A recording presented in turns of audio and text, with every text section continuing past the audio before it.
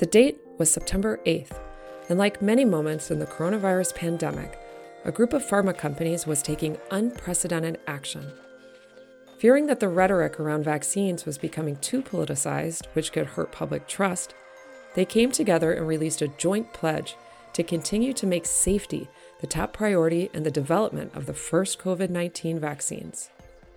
However, with increasing public concerns about the processes that we are using to develop these vaccines, and even more importantly, the processes that will be used to evaluate these vaccines, we saw it as critical to come out and reiterate our commitment that we will develop our products, our vaccines, using the highest ethical standards and the most scientific rigor processes. That's Pfizer CEO Albert Bourla speaking on the Today Show following the release of the historic pledge. Bourla has led the charge for transparency from within the pharma industry, but as several late-stage vaccine trials edge towards the finish line, skepticism surrounding vaccines continues to spread at a rate faster than the coronavirus itself, and drug makers and health officials are scrambling to restore public trust.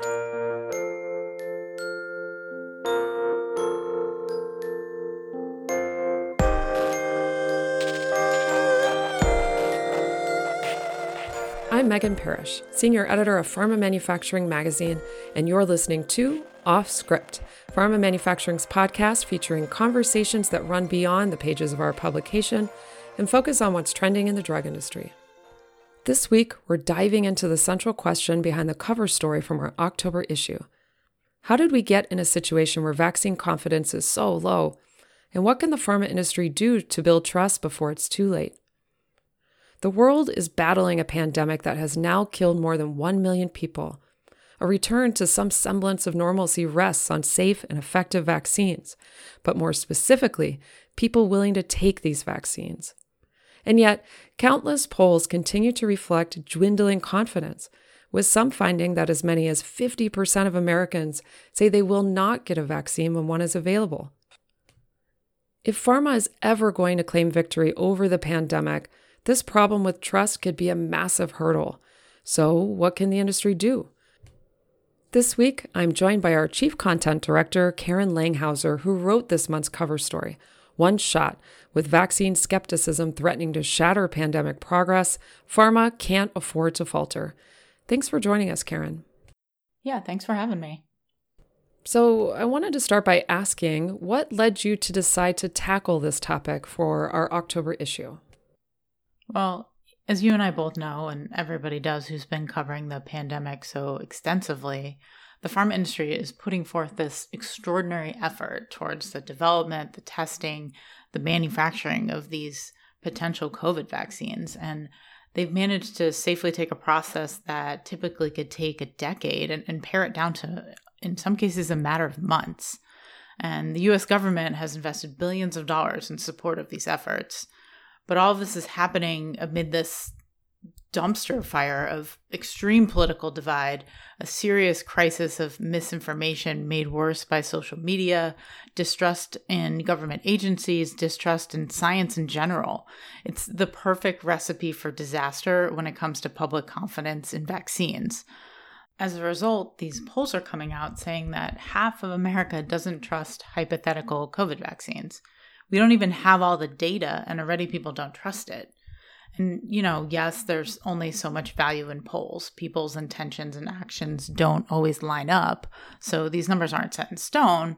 But nevertheless, the country, the pharma industry, has a real problem when it comes to vaccine confidence. But the pharma industry has always faced opposition from anti-vaxxers. So how is this situation any different? Yeah, I mean, you're right in that vaccine opposition is certainly not a new issue.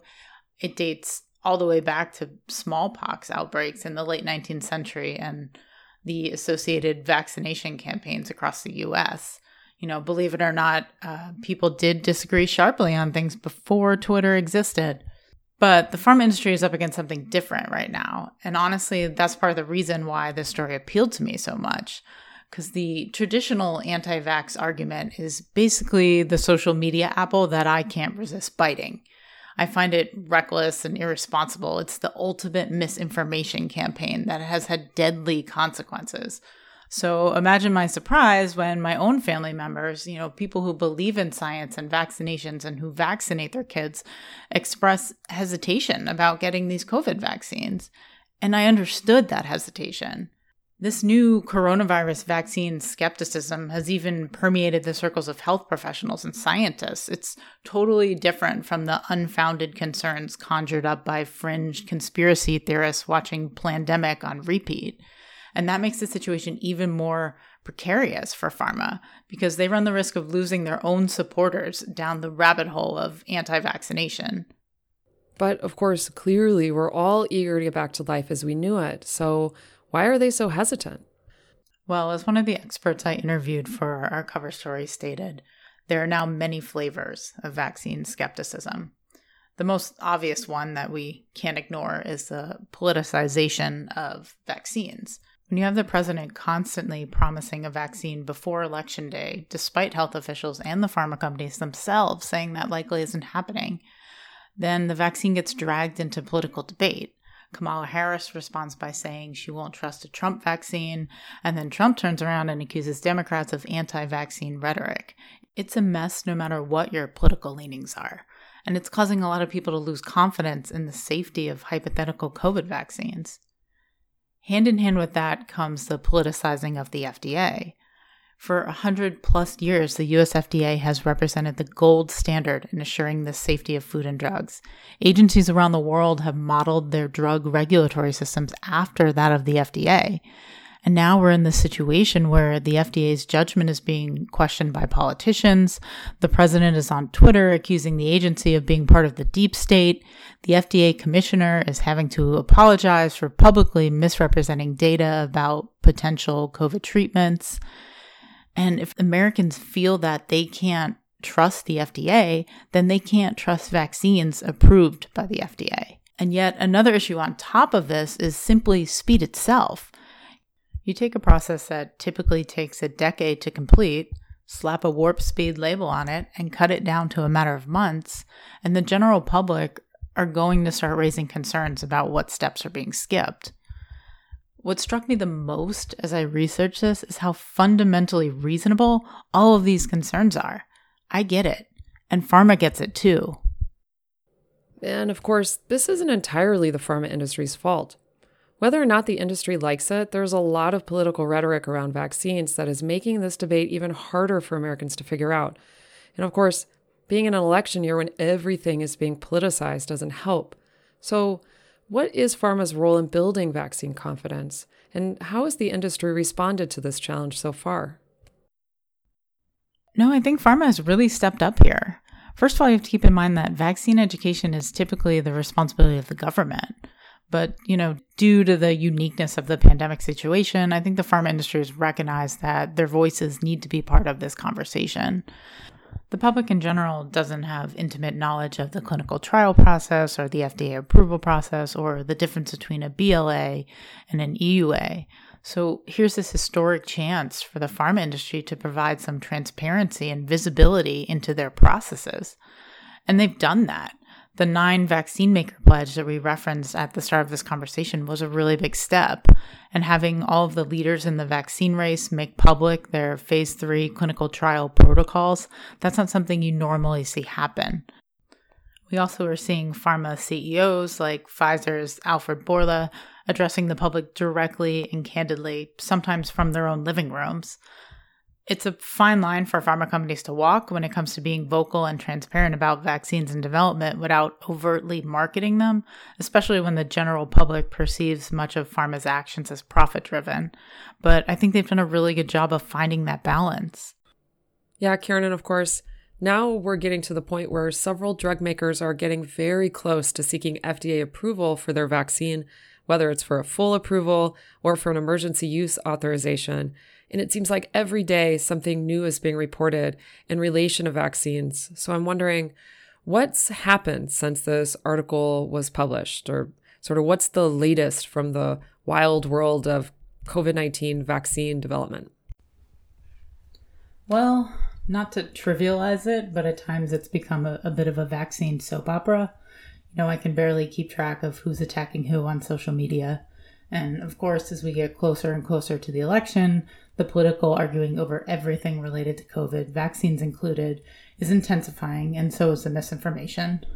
But if we push that stuff aside, we now have 4 candidate vaccines selected by Operation Warp Speed in active phase 3 trials, with AstraZeneca and J&J both recently restarting their trials after they were paused due to adverse events.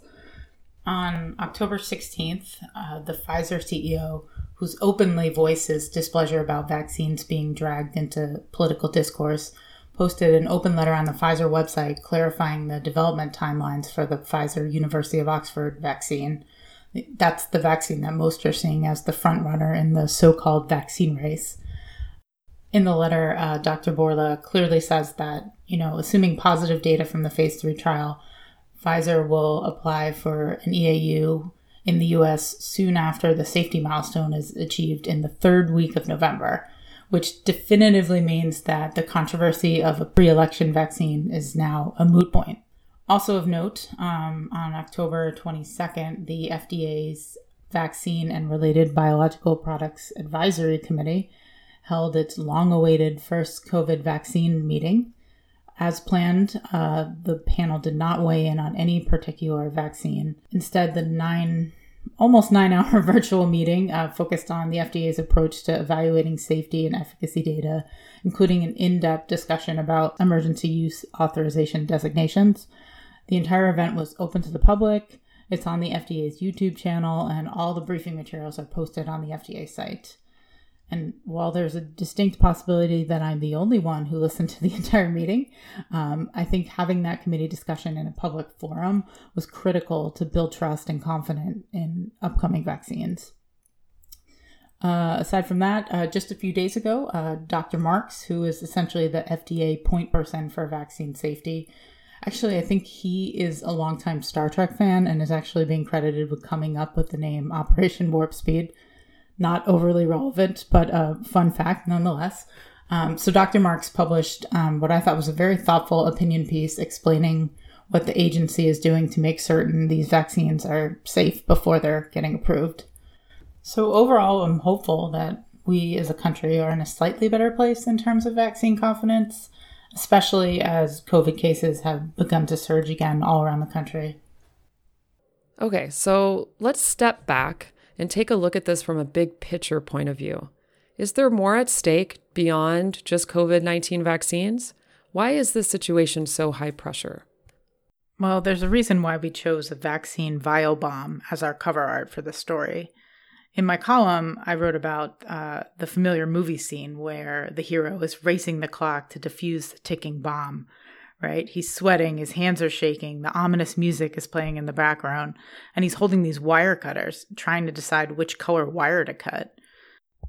And while I'm sure that entire scenario is probably completely inaccurate in terms of the bomb diffusing process, as I was writing this, I couldn't help but think of the pharma industry as the one holding the wire cutters. We have this completely perilous situation, a pandemic that has killed over 1 million people and shows no sign of going away without a vaccine, while at the same time, public trust is hanging by a thread. Any misstep by pharma, a vaccine that proves ineffective, a vaccine that proves unsafe, could not only undermine public trust in a COVID vaccine, but it could destroy trust in vaccines in general. What's going to happen if people stop getting flu shots, stop vaccinating their kids against measles? There's a lot of risk here for the pharma industry. Their efficacy matters, safety matters, even their words matter. But on the flip side, this could be pharma's greatest success story. They could be the hero who cuts the wire and saves the world. And we're all rooting for that because so many lives depend on it. Well, I'm sure this is an issue we will, of course, be hearing lots more about in the very near future. And of course, we at Pharma Manufacturing Magazine will be following this very closely. So thanks for taking the time to chat with me today, Karen, and keeping us all updated about the current situation. This is Megan Parrish, and you've been listening to Off Script, a pharma manufacturing podcast. Stay healthy, everyone, and stay informed.